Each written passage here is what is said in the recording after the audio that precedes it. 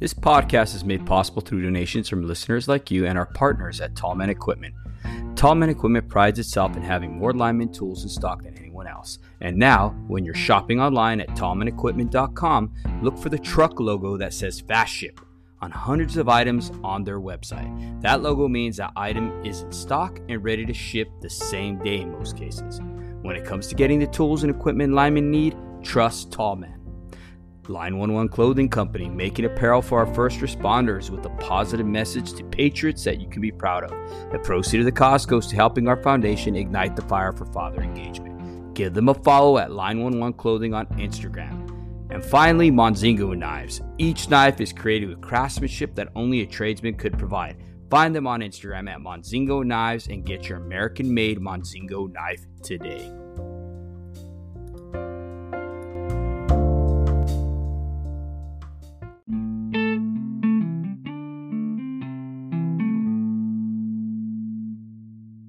Welcome to the Show Up Dad podcast. This podcast has been created for hardworking fathers. At the Show Up Dad, we recognize that fathers providing for their children is certainly important. But when men truly understand their unique role and gain the knowledge and skills to be great fathers, they can transform and impact future generations. Today's guest is Pablo Huerta. He is an apprentice lineman and a father of two beautiful girls. He has been in the trade for around 3 years. He grew up in Monrovia, California, where he spent most of his childhood in the juvenile system. What inspired me to invite him on this show was a podcast that I heard him where he started talking about all the adversity he had to go through and overcome.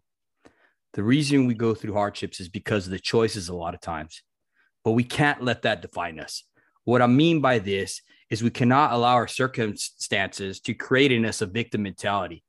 And that is what drew me to Pablo. I saw a man who made mistakes and wanted to be better for himself and for his daughters. So without further ado, I am pleased to welcome Pablo to our Show Up. Thank you, Pablo.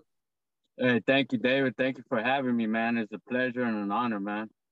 Absolutely, homie.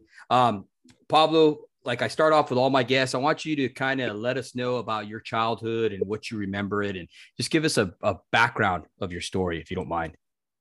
So both my parents are from Chile, South America. My dad came out to this country, I think around the 60s. And little by little, I guess he brought over my mom. And I had a couple siblings out here. I was born out here. I'm 37 years old. Mm-hmm. And after a few months that I was brought into this world, mom wanted to go back to Chile. Mm-hmm. So I went to Chile and I was out there until I was like maybe 5. I remember vividly a lot of stuff from Chile. So I got a pretty good memory when it comes to that stuff. And my dad basically raised us all on his own out here. He brought us all back. My mom never came back. And I never did get a chance to see my mom again. She passed away like 3 years ago. So my dad raised us. All I knew was Monrovia, California. That's where I grew up at. Basically almost born and raised. My childhood, my dad wasn't a gang member. My dad wasn't a drug addict, alcoholic. I could probably count in one hand how many times I've seen my dad with like a drink in his hand. Mm-hmm. My dad's 82. He turned 82 last week, man. And I was blessed to be able to spend it with him. Wow. And he was he's from a different era. Yeah. Like way beyond what we've gone through or how we are. And so he did things his way. And I just like kind of drifted off, man, and started hanging out with the wrong crowd at a real young age. And then I started going to juvenile hall at 11. I was in and out until I was 14. Mm-hmm. And at 14, I ended up getting sent to the California Youth Authority. People that don't know what that is, it's basically like a prison mm-hmm. for youth offenders. But it was basically gladiator school. It was like, there was really no, I mean, I can't say there wasn't any rehabilitation there, because there was, but you had to have made that choice. And then when you get thrown in a place with a bunch of young kids, I mean, teenagers that really don't care, Mm-hmm. um, it's like you're gonna either become that or be a part of it, or you're gonna have a lot of trouble, you know. Yeah. Uh, and so when I went to the youth authority, I was sentenced to do 18 months if I behaved. Yeah. Well, I didn't behave, and I ended up getting out when I was 28. So I spent, well, at that time, half my life in the youth authority and in prison, because I ended up going to prison. And while I was in prison, I was still acting a fool. Um, there were so many things I went through. I mean, we could go on and on about that, Yeah. and we just wouldn't have time. But like, I went through a lot of things in prison. A lot of the things that happened in there and the stuff that I got involved in were all choices. Yeah. Um, you mentioned victims, and I think I mentioned to you when we were talking, like, I'm not a victim here. Mm-hmm. No one forced me to do anything.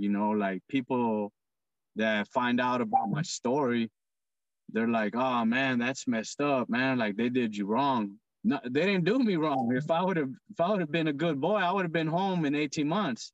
You Right. know. So, but the thing is that, when I first went to a board review in YA, the first year that I went to board, um, just in that year, that first year, I caught like 5 years in time at, because I was fighting. I was, a lot of stuff happened in that first year. And so I was 15 at the time, David. And when they told me, "Oh, well, we're giving you another 5 years," um, I was like, "Damn, that's a long time for me." Yeah. Like I'm gonna be 20 years old. I'm only 15. That sounded like forever, man. And in actuality, like, 5 years is really nothing, man. 5 years just flies by like that. Mm-hmm. But it made me not care anymore. So instead of scaring me, it just made me worse. Wow. And then, I ended up catching more time. I caught 3 more court cases while I was in there, Mm-hmm. which is why I ended up doing all that time. And I came home in 2012. I paroled from Pelican Bay, from Crescent City. And throughout that time, towards, like, I would say maybe the last 3 or 4 years of my term, my mentality started changing, bro. Mm-hmm. I just wasn't feeling the what I believed in at one point, because I was all for it. And I started seeing a lot of things that I didn't like, a lot of things I didn't agree with. And the main thing for me, and I thank God that I never got deep into drugs or alcohol, man. And I think that's a big factor in my life, because I mean, yeah, I dabbled in some drugs like as a kid, but I've been clean since I was 14. Yeah. I'm, I'm 37 today, and I'm pretty proud of that. Yeah. Heck yeah. And I see a lot of people that were in my situation, and still are in somehow, some way, still in it, and it's because of drugs, bro. Yeah. And I feel that drugs play a big role in a lot of people that are in there and that are out here. And I Mm-hmm. think that was like one of the main things, if not the main thing, that saved me, you know, Mm-hmm. because I had a clear mind, and I wasn't, I was dealing with so much stuff, David. I Mm-hmm. didn't know what I was going through. I ended up learning so much about myself out here. Yeah. I realized that, hey, sometimes I do get sad. I do get depressed. I do have feelings. I hurt. I feel things, and at certain times in there, I didn't know what I was going through, man. Yeah. So I think a lot of times, Paul, I think a lot of times, brother, we don't want to show our emotions, right? We talked about it on the podcast so many different times, how we were taught don't show your emotions. And especially in a place like Pelican Bay or the youth authority that you went through and all that stuff, you don't want to show any kind of weakness. I mean, even let's take it a step further, even in the line trade, you don't really want to show any kind of weakness. You don't want to show that they're getting to you, because then it's like sharks in the water. It's that blood in the water, you know, and then people start picking and picking. I don't know why it's human nature for people to do that, pack mentality, whatever it may be. But it just seems that it's human tendency to point out people's weakness. Now, one of the things I learned, because I used to do that with my wife, okay, if I saw something that bugged me, if I saw weakness, I'd pick and pick and pick. If I saw that she was angry, I would pick and pick and pick, right? And what it was is that our brains, it's not necessarily that we're drawn to any kind of negativity, because we're not inherently negative as people. What it is we recognize that is not correct behavior. So we're drawn to that. Our psyche, our senses are drawn to that behavior that is not okay. We're drawn to it because it's almost like a warning mechanism to let us know, say, hey, man, that's not good behavior. So we're drawn to that. You know what I'm saying? Mm-hmm. So I think that's what happens to us a lot of times when we're drawn to a certain lifestyle. We're drawn to drama, right? Yeah. You know, because I mean, seriously, how many people do you see today that they're not interested unless something bad is happening in your life? Yep. Yeah. And it's sad. Yeah, it is sad, man. Now, with that being said, brother, one of the things that I heard you saying is that your father wasn't the typical father like you saw probably in the incarceration that you went through, right?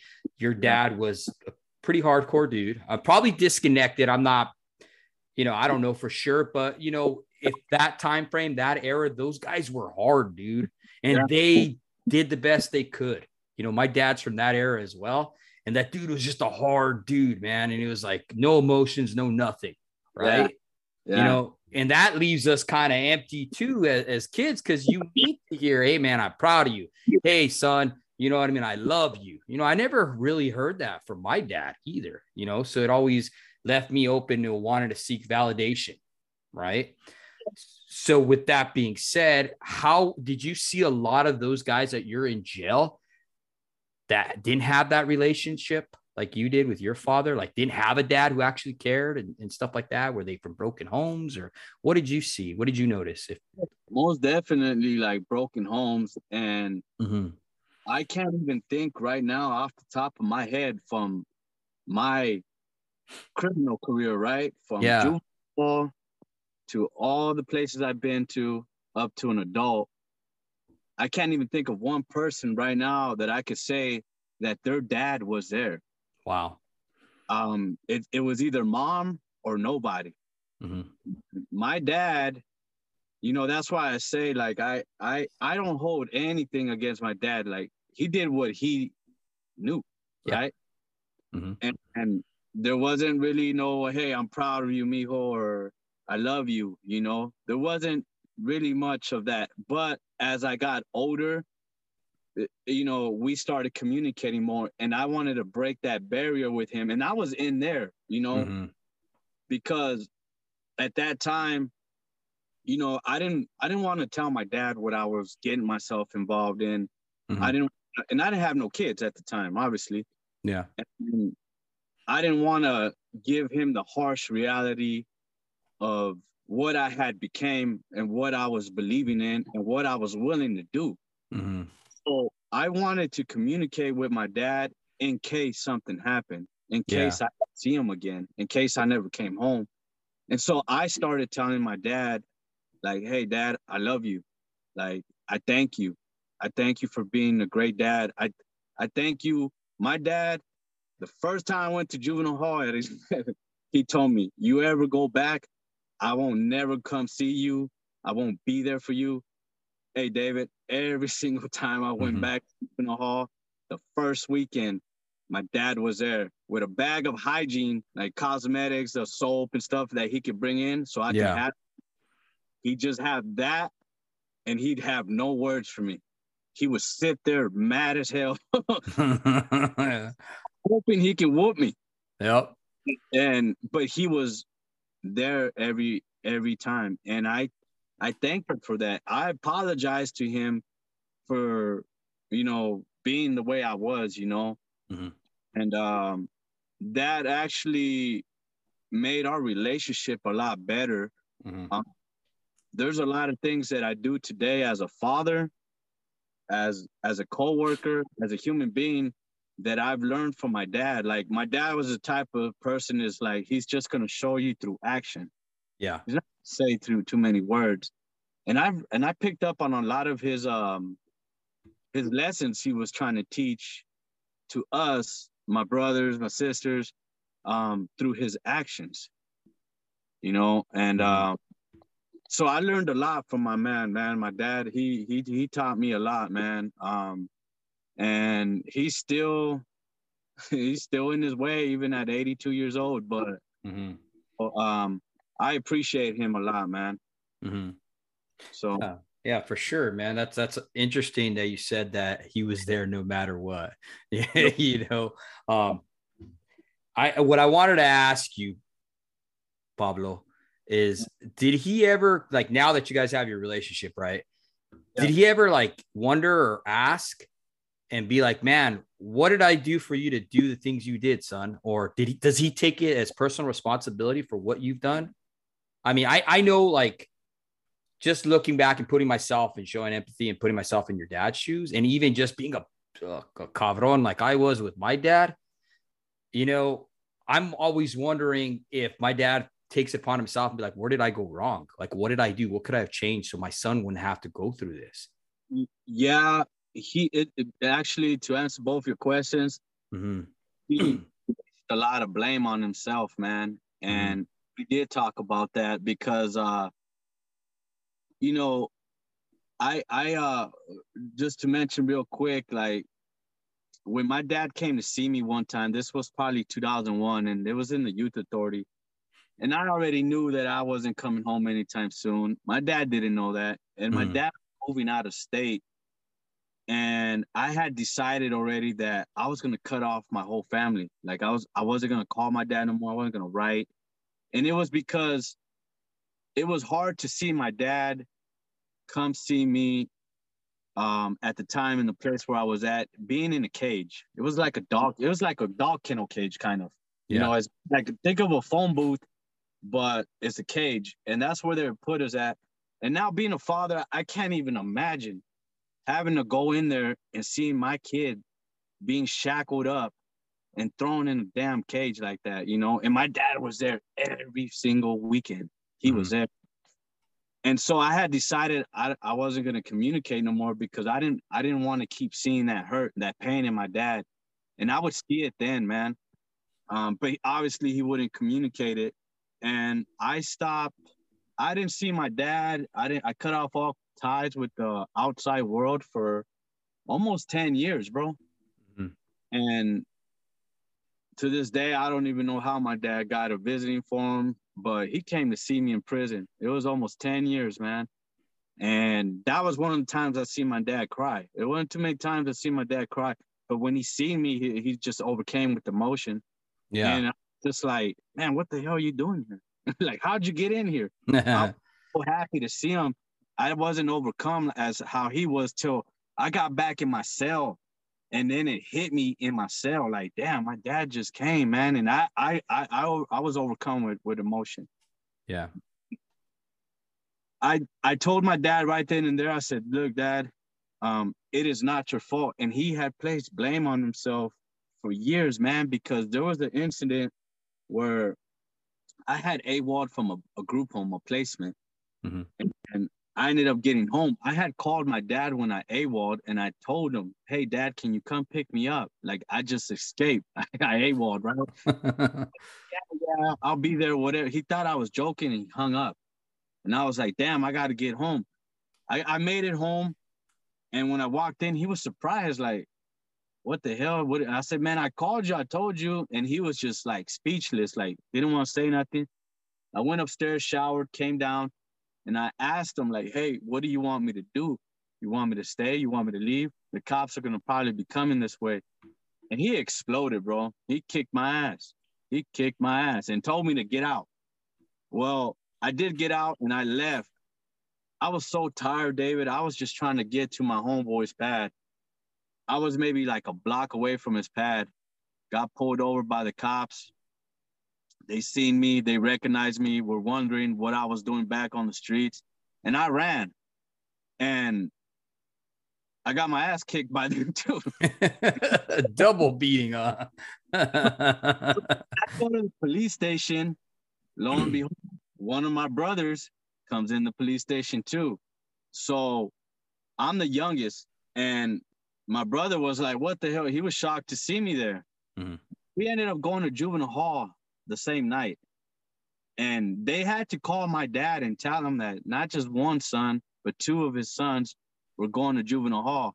Mm-hmm. And my dad felt so guilty because he kicked me out the house. Wow. And he feels that was a very pivotal point in my life where he told me he felt that he could have had some control in that, where he would have helped me out to hide, helped me out to stay in the house, or I wouldn't have got caught that way, or I wouldn't have got my ass, because the cops gave me a good one, man. Yeah. And whatever, I guess I had it coming, whatever. I'm not mad about that. Mm-hmm. But I told my dad it wasn't his fault. And I just told him, man, I believe God has put me in places, has put me through trials and tribulations for a reason. Yeah. To become the person that I am today, so, and I explained that to him, and I explained that to him recently again, because I don't get to see him that much. Yeah. Now I can't sit here and tell you if he still feels guilty, because he probably does, man. Yeah. But no, he's proud of me. And he's told me that as an adult. I wasn't a kid when he told me that, but as an adult, to get his, I guess I could say, his approval to this day feels good, man. Mm-hmm. It doesn't matter how old I am. Yeah, for sure. Do you think it would have made a difference with him giving you the approval that you craved, the attention that you needed back then? Do you think that would have helped you stay away from the streets? Because obviously it wasn't your dad. It wasn't your dad who was drunk or beating your mom or on the streets teaching you this stuff, right? It was the actual streets itself. So do you think him giving you that approval at home, right, would have helped you to stay away from the streets? Maybe chose a different path? I don't think so, David, because I was set on what I wanted to do, Mm-hmm. And here's the thing with me is that I've learned, even as a young kid, mm-hmm. that if I set my heart, my mind, and my soul into something, I'm going to do it. And that's what my heart, mind, and soul were set on, were to be in the streets, to be the person that I was. And I don't think my dad could have changed that. Mm-hmm. I don't think anybody could have, because one of my older brothers was in the military. Mm-hmm. And he tried. I even had a conversation with him, and it was kind of like a hard conversation, man, because he's kind of like a father figure too. Yeah. He felt guilty about all this, like about me, and like it pained him for years, man. Mm-hmm. That was in there, because he felt responsible. He felt that, if he would have not left to the military so soon, or if he would have been around, like, it would have been different. Mm-hmm. And I told him, like, hey, bro, like, all the whoopings you would have gave me, all the whoopings my dad would have given, it would have not helped. It would have not stopped me from what I wanted to do and what I wanted to become. Now, my dad was the sole provider for all of us, and so he was at work a lot of the times. Yeah. So maybe that could have played a factor. I don't know. And I don't want to say like, if he would have been home more, I would have been different. Mm-hmm. But again, I don't know, David, because my mind was set on something at such a young age, and that's what I wanted to do. That's what I wanted to become. Mm-hmm. So I can't really answer that question to say if he was around more, if he would have gave me that approval that I love you, mijo, I'm proud of you, if it would have changed. If it would have changed anything. Okay. I hear that. Let me ask you this in another way. What was the draw that was so strong to where that was the streets drew you, right? Even from your father who was raising you in a right way. Like where was the breakdown?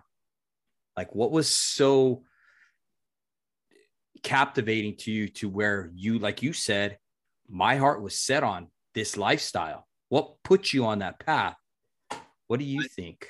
I think what it was basically the people that I grew up with and what I was seeing at that time. Mm-hmm. And so like my homies that were involved in things were older than me. They were like 14, 15, 16 years old. And I was the little kid. Yeah. And that intrigued me, that lifestyle, just like, that's what I wanted, you know? Yeah. And so maybe if I would have seen something different, maybe it would have been different, but mm-hmm. I can't call it. Yeah. I think basically it was basically the kids and the group that I was around. Mm. Yeah. And that's crazy because that you mentioned that, because I remember my father, when I was getting in trouble, I remember one time we had went to Anheuser-Busch, right? And it was where the train would bring in all the beer and they had it with these rolled down doors and they would lock it. Well, we found a way to break into there.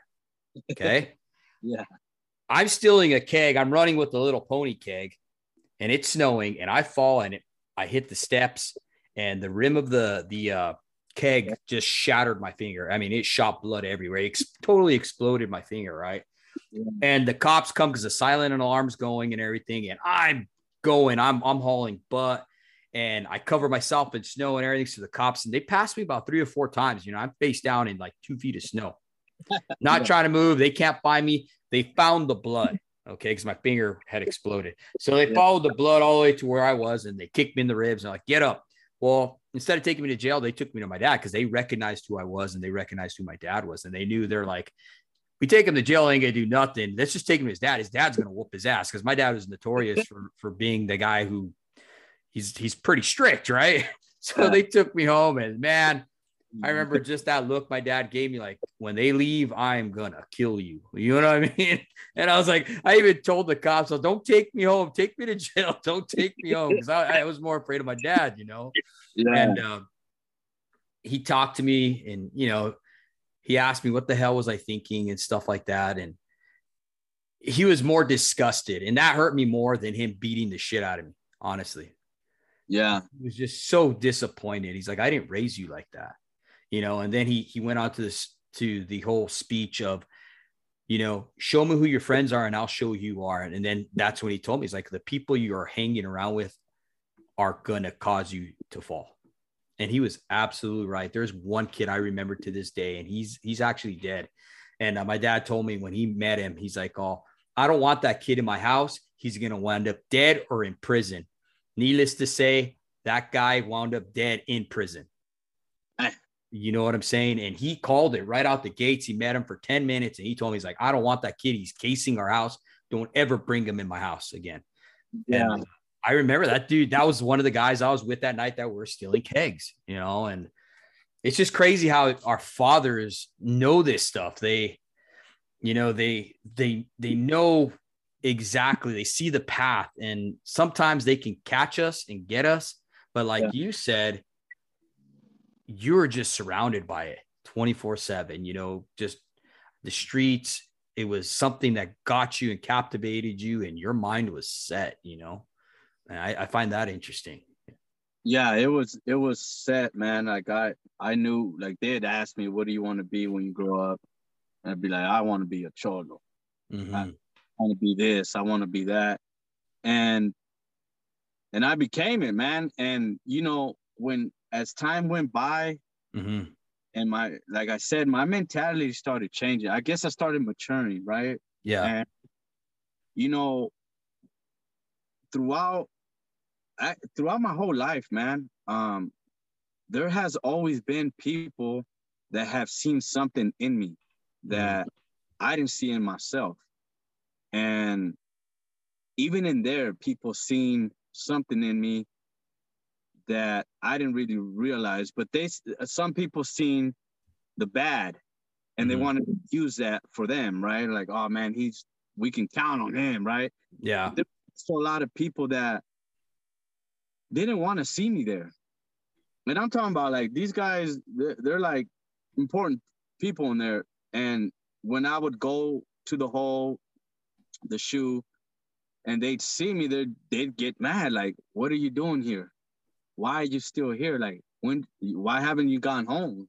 And I like, well, I caught another case, or I raised my hand for this, or, so towards the end of all that, and I was realizing, like, damn, you know what? Since I was a kid, like, someone has actually always believed in me, and I haven't believed in myself like that, So I started like, it's been a gradual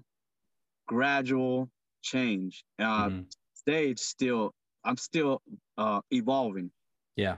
And I started putting my efforts into, well, if I know I could do this bad stuff, what if I do good? What if I put my heart, my mind, and my soul into this that's good? Yep. Make it happen. And sure enough, I can, and that's why, like, I'm not a cocky person, but I'm confident in myself quietly. Like, if I get told to do something, if I can't make it happen, I'm going to find a way to do it, or I'm going to ask for help. Right. Hey, I don't know how to do it, like at work. I don't know. What was that? What did you say? Like, I don't know what that means. But that has actually helped me now as an adult, realizing my worth, my root, and I think a lot of people that are still trapped in that lifestyle don't realize their worth, man. Because if I look back now, and I'm telling you, David, if you go to prisons, and you're gonna find some good people, because of what they are, and you would think, you've been in this trade way longer than me, you know a lot more than me, and you'd be like, damn, he'd probably be a good lineman, right? He'd be a good leader out here. And they're stuck with what they only know. And I feel that a lot of those people don't realize their worth. And I've seen a lot of people, a lot of men in there that have kids, and that have been in there 20, 30 years, and had kids when they first went in, and their kids never knew them. And at that time, I didn't have kids. But now that I have my two girls, I can't imagine doing that, bro. I can't imagine being there and knowing that I'll never see my girls in the free world, or I won't be there to raise them, Yeah. So yeah, having my daughters have changed, has changed me, like, completely, man. I think it's pretty cool that you said about realizing your worth, that you finally had to come full circle to realize your worth. Yeah. Now I'm going to tie that in with our daughters. Okay. How many young ladies out there are doing things that are just horrendous, right? Adult industry, that's taken at a different level, even down to the street level where they're selling themselves. Okay. Yeah. Doing these things for money, right? Because they didn't realize their worth. You can be told all the time, and people can speak life into you. You're amazing. You're awesome. You're great. But at the end of the day, you have to believe what they are saying. I know for me, like you, when I was in the military, we'd have room inspections. And I still remember this guy. His name was Farmery, his last name. We called him Instructor Farmery. And we're doing this room inspection. They're checking out our dive knives and stuff like that. And they'll come in and make sure there's no sand on the deck or anything like that. And he comes in and he sees these pictures of my family, because I grew up in the mountains hunting, pretty rambunctious. We're outdoor kids. And he sees my family, sees me with elk and all this different stuff, right? And he looks at me, he's like, "What are you doing here?" I'm like, "What do you mean?" And he's like, "Seriously, you look like you come from a pretty okay family." He's like, "What are you doing here?" And at that moment, I was too young. I was 18 years old, young, and I took offense to it. I took offense. I'm like, oh, what do you mean? You don't want me here? You don't think I'm good enough to be here? What? Automatically, whatever goes in your head because you're young, you're dumb, you're impressionable, right? Mm-hmm. And, just having past wounds from not being able to fit in and stuff like that, I started letting those emotions come out and get kind of triggered. But now that I'm older and I'm more wiser, I understand what he's saying. He saw something just like you. He saw something in me, just like that guy in prison saw something in you. And he was wondering, you are made for more. Yeah. You need to be able to see it. Yeah. And it's crazy how life, you have to go through these different channels, these different valleys and different things to come full circle and to step into your calling to what God has in store for you. Yeah. I think that's amazing, dude. I really do. Yeah. And that's why, I'm asked a lot by, because there's a handful of people in our trade that know about me. Mm-hmm. And, they come from all walks of life, like all kinds of like different lifestyles.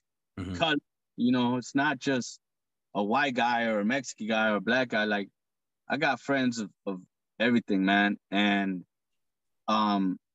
they tell me too, like, dude, like you can do good. You can be good, like Mm-hmm. there's nothing that you can't do. If you're able to overcome this or that, like what can't you do? And I look at that and they ask that the thing that they ask is like, damn, you don't regret it? Like you didn't have your teenage years or your 20s. And I used to answer that question by like, what did I miss? Like if it was something I've never had, and in a sense it's true. But then now that I'm older and I think a little different, man, I do wonder what my teenage would have been like. I do wonder what my 20s would be like. And I feel that if I would have never went through what I went through, what I put myself through, I think I wouldn't be here talking to you. Right. So I don't regret nothing, David. As bad or good as that sounds, I don't, man, because I'm thankful for everything that I've gone through, good, bad, and ugly. I'm thankful for it. I thank God for giving me the mindset that I have, the strength, the ability to endure a lot of things that maybe to some people it won't be easy, Right. And I did tell you with my daughters, so I have a 7-year-old Mm-hmm. and I have a 5-year-old. My 5-year-old was born with Down syndrome. Okay. Right. We didn't know. Sorry to hear that, man. Nah, you're good, bro. And you don't even, I mean, a lot of people would say that, but Mm-hmm. it's not a sorry, man. It's a blessing now. I mean, Yeah. obviously in the beginning, I was, man, it hurt, man, because I didn't know nothing about special needs, let alone Down syndrome. I mean, I've seen kids with special needs or even with Down syndrome, and I'd always be like, man, look at that kid, like pobrecito, like damn. Yeah. And when I had my daughter, like it was hard, man. Because it was a birth diagnosis, and then she had open heart surgery at 2 months. Yeah, man. And then she had a feeding tube in her stomach because she couldn't swallow, man. And so we would have to feed her every 2 hours or 3 hours throughout the clock through a feeding tube, this machine that would go in her stomach. Mm-hmm. And that was terrible, bro. I don't wish that on nobody.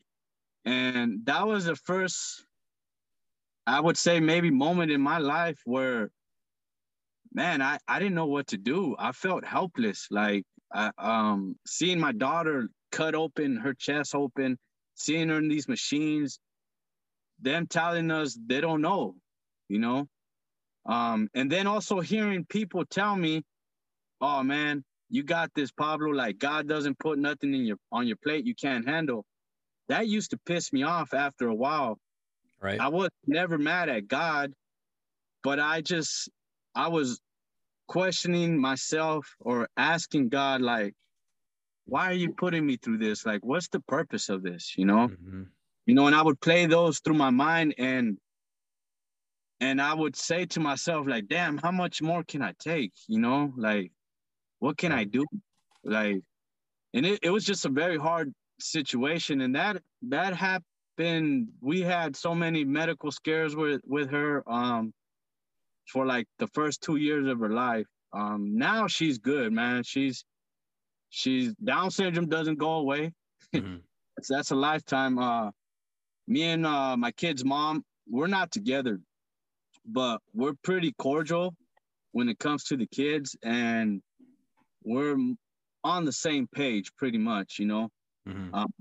And I have communications with my daughters. When I go visit, when I get some time off of work, I go and I get an Airbnb, or sometimes she'll let me stay at her house and I'll stay there and I'll take care of the kids and I spend time. Or sometimes she'll bring the kids to come see me for a week or a weekend, Mm-hmm.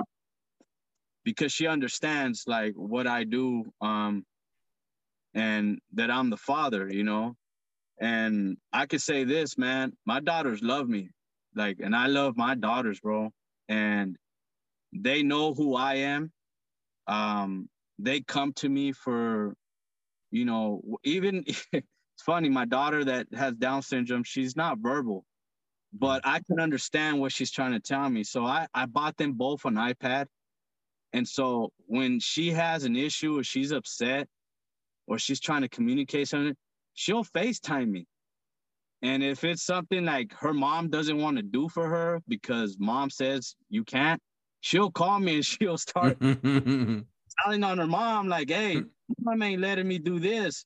And then mom will come like, hey, she's mad because I didn't let her get Doritos or something, I have to be like, look, baby, if mama said no, that means no. Like, you can't call me and tell me, like, and make her to give you Doritos because, or whatever. And I talk to her like that, David. I don't talk to her like as if she's different. Yeah. I talk to her the way I talk to my other daughter. And she understands, man. And whenever I come around,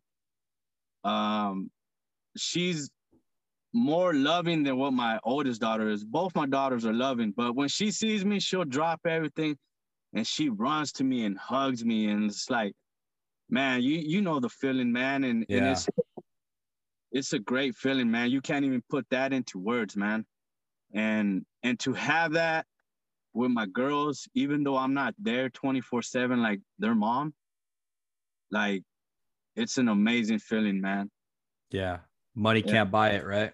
Money can't buy it, bro, at all. And even mom gets mad. She's like, whenever you come around, I'm chopped liver. Like, I don't even exist. And I'm like, good. You should. You should be happy that it's like that, because I'm here. Like, even though I'm not financially, I'm there, but being an apprentice right now, and prior to being an apprentice, obviously being a groundman, there's a lot of sacrifices I've had to do. Like, I missed a lot, man. Being away from your kids, like, you don't get that time back. And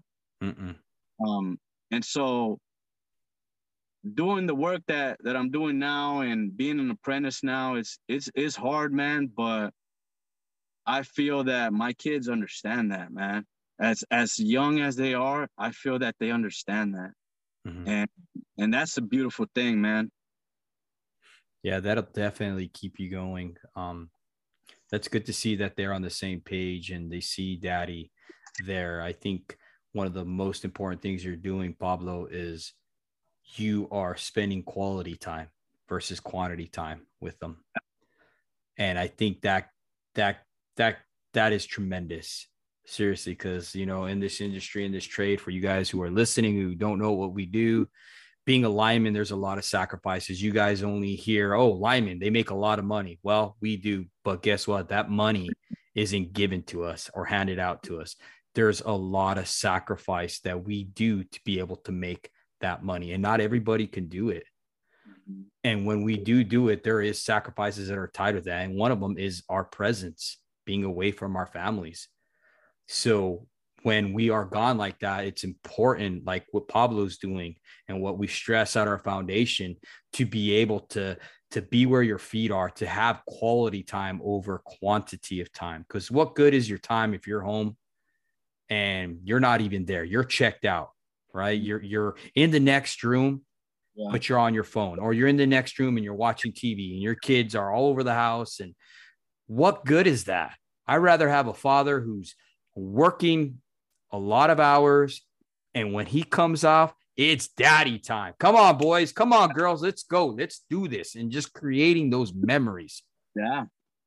You know? Yeah, definitely.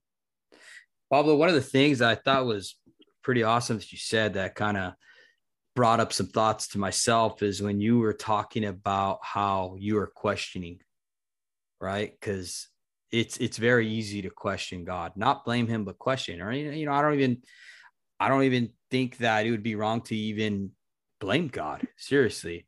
God is not small for us to think that he's going to get offended for us blaming for anything. Okay. And he wants to know our pain. He wants to know what's going on. He wants to have that relationship with us. And I remember when my wife got sick, that was one of the questions. She's like, man, I'm at the peak of my life. Why now? Why, God? Why am I sick? And I remember hearing her praying that, or asking God to take her life when she was in so much pain, you know, and there's nothing like you. There's nothing you can do. Here I am praying to God, asking why, you know, trying to hold back the tears in the next room because my wife is wanting to die in the the room next to me, and questioning, you know, just, and you know, I had that thought. That was probably what you're going through as well, you know, wondering why God, why, you know. And then, like you said, people coming to you, oh, you can handle, Paul, God will only give you what you can handle. And I could see why you would get upset, because it's like, you don't even know. You know what I mean? Walk in my shoes, right? And it's hard. So I can see where you're coming from with that, is what I'm saying. And there was you know, the man that brought me into this trade, that told me about this trade, his name is Will Fields. Black man. He's been through what I've been through. You know, he grew up South Central. He was involved with the stuff. We've been places. And I remember when, you know, I found out what was going on with my daughter, right? Because I didn't know right away. I could get into details with that. That'll take forever. But it was a strange feeling when she was born. There was a different feeling. I felt that there was something wrong. I don't know where that came from. I don't know, but I felt something was wrong. She was born healthy though, man. And when I found out about, when the doctors told us that, hey, you know what, she may be Down syndrome, or because she never latched on to her mom. She never wanted to get breast milk from her. And I guess the doctors knew what's up, and the nurses, because they've done it so many times. They just couldn't tell us, like, hey, she has Down syndrome, you know? Mm-hmm. Well, anyways, I called him and I told him, like, what was going on. And, man, like, I didn't call him to be emotional, to break down, but I did, man. And he was like, so what does that mean? I said, man, she's going to have Down syndrome. He was like, and I was like, well, she's going to have Down syndrome. He was like, so what? Like, was that going to make her less of your daughter? Like, so what? It doesn't matter. And when he said that, and maybe to some people they would have got offended, or because he was so, like, just cutthroat with it. Yeah. But it slapped me. It was like reality check, man. I was like, you know what? You're right. So what? You know, like, yeah, she may be different, but that's my daughter, you know? And that was like a turning point. Even though it was the beginning, I didn't realize it then. But as time went by and all the stuff that we ended up going through behind that, behind her health and all these things, I I would think back to what he said to me, you know, and that helped me a lot because he wasn't one of the ones like, hey, Pablo, God doesn't put nothing on your plate you can't handle. Yeah. You know, he didn't say that. He would just encourage. Right. And to this day, he encourages. He calls me. If I don't text him like for a few days, he calls me like, hey, homie, you ain't checked in, homie. What's going on? You good? You know?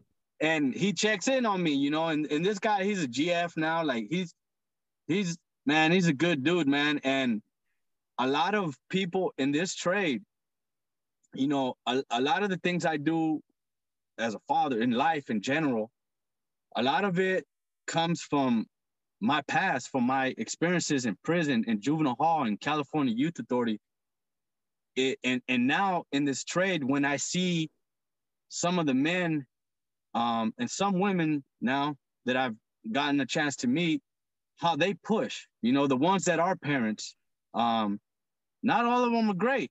Not all of them are good. And you know this, David. Some people involved in other things that maybe they shouldn't be or whatever. But I see examples of what I want to do, what I want to be, what I don't want to do, and what I don't want to be, you know? Yeah. And I've been blessed, man, to have been able to meet and work with some solid, good linemen that were family men that had a wife and kids, and they were all on the same page, and they weren't out cheating. They weren't out doing their thing, you know? And those guys gravitated towards me as a foreman. And these guys are linemen. These guys are foremen. These guys are supervisors. These guys are GFs. And dude, they would call me and be like, hey, Pablo, how you doing? You know, not even about work. How you been, bro? Like, oh, you're an apprentice now? Hey, I'm proud of you, man. Like, how your daughter's doing? Like stuff outside of work. And I'm blessed to call those guys friends, you know? And I think a lot of people use that word friend loosely. Yeah. Like, these guys are my friend, man. And these guys are not from my walk of life. You know, they're from a totally different world almost. Yeah.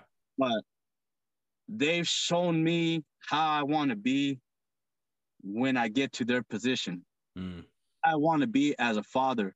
If I ever do find a wife or whatever, you know, how I want to be in a relationship.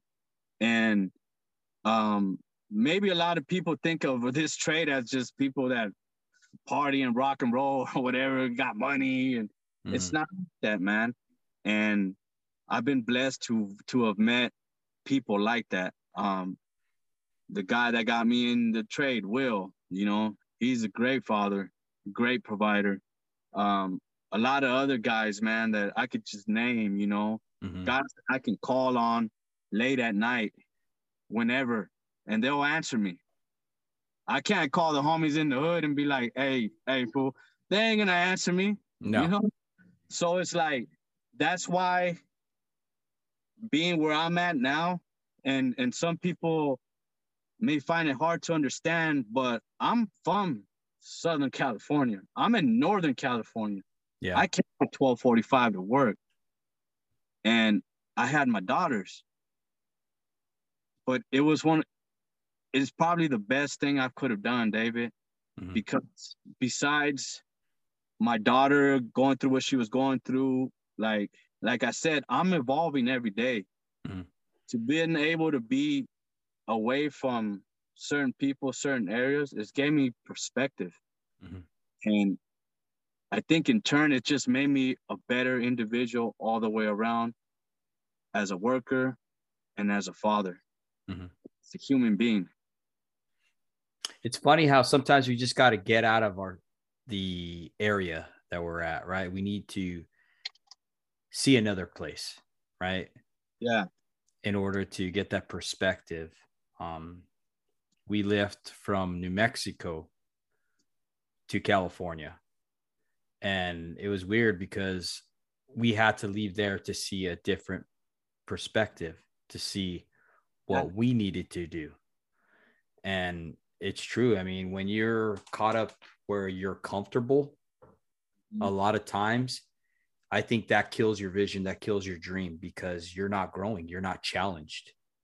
Yeah.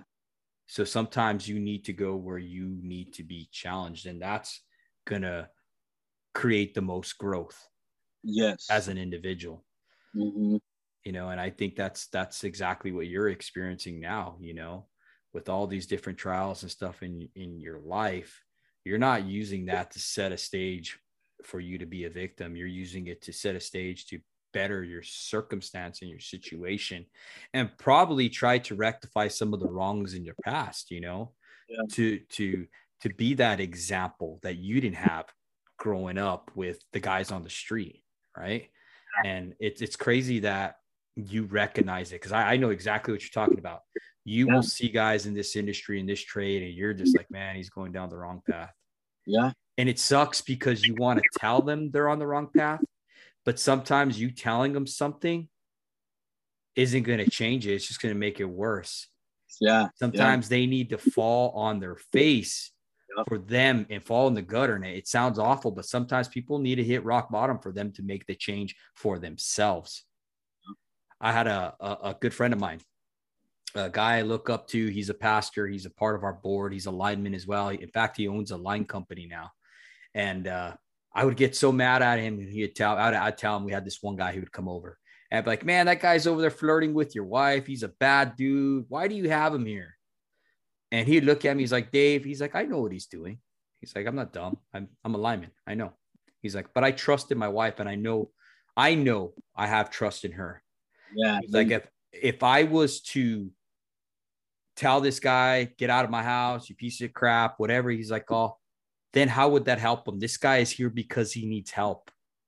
He's like, we're called to give people a hand up, not a handout. That's right. I like that. You know, and I think that's what we see in this industry with like that guy you're talking about, your mentor, and with a lot of other guys. Brady Hansen, who came on our podcast, talked about having connections in life and making good connections.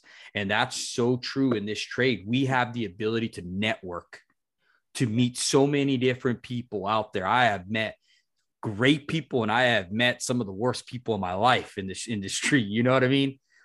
But nevertheless, you still meet them, and you can learn something from everybody, even if it's not to be like that guy or don't do work like this guy or whatever. You can learn something from everybody as long as you keep open and you don't allow offenses to keep you separated. Because when you get offended with people, you can't see that they are hurting.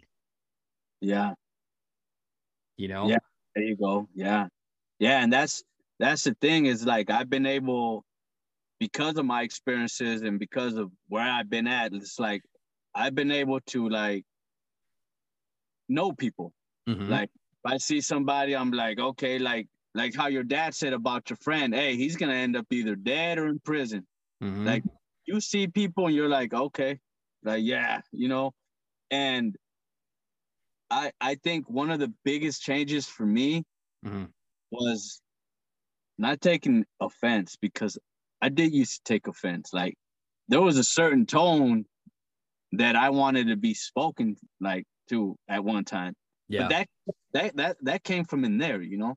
There was a certain way that you had to approach me because of the way I was.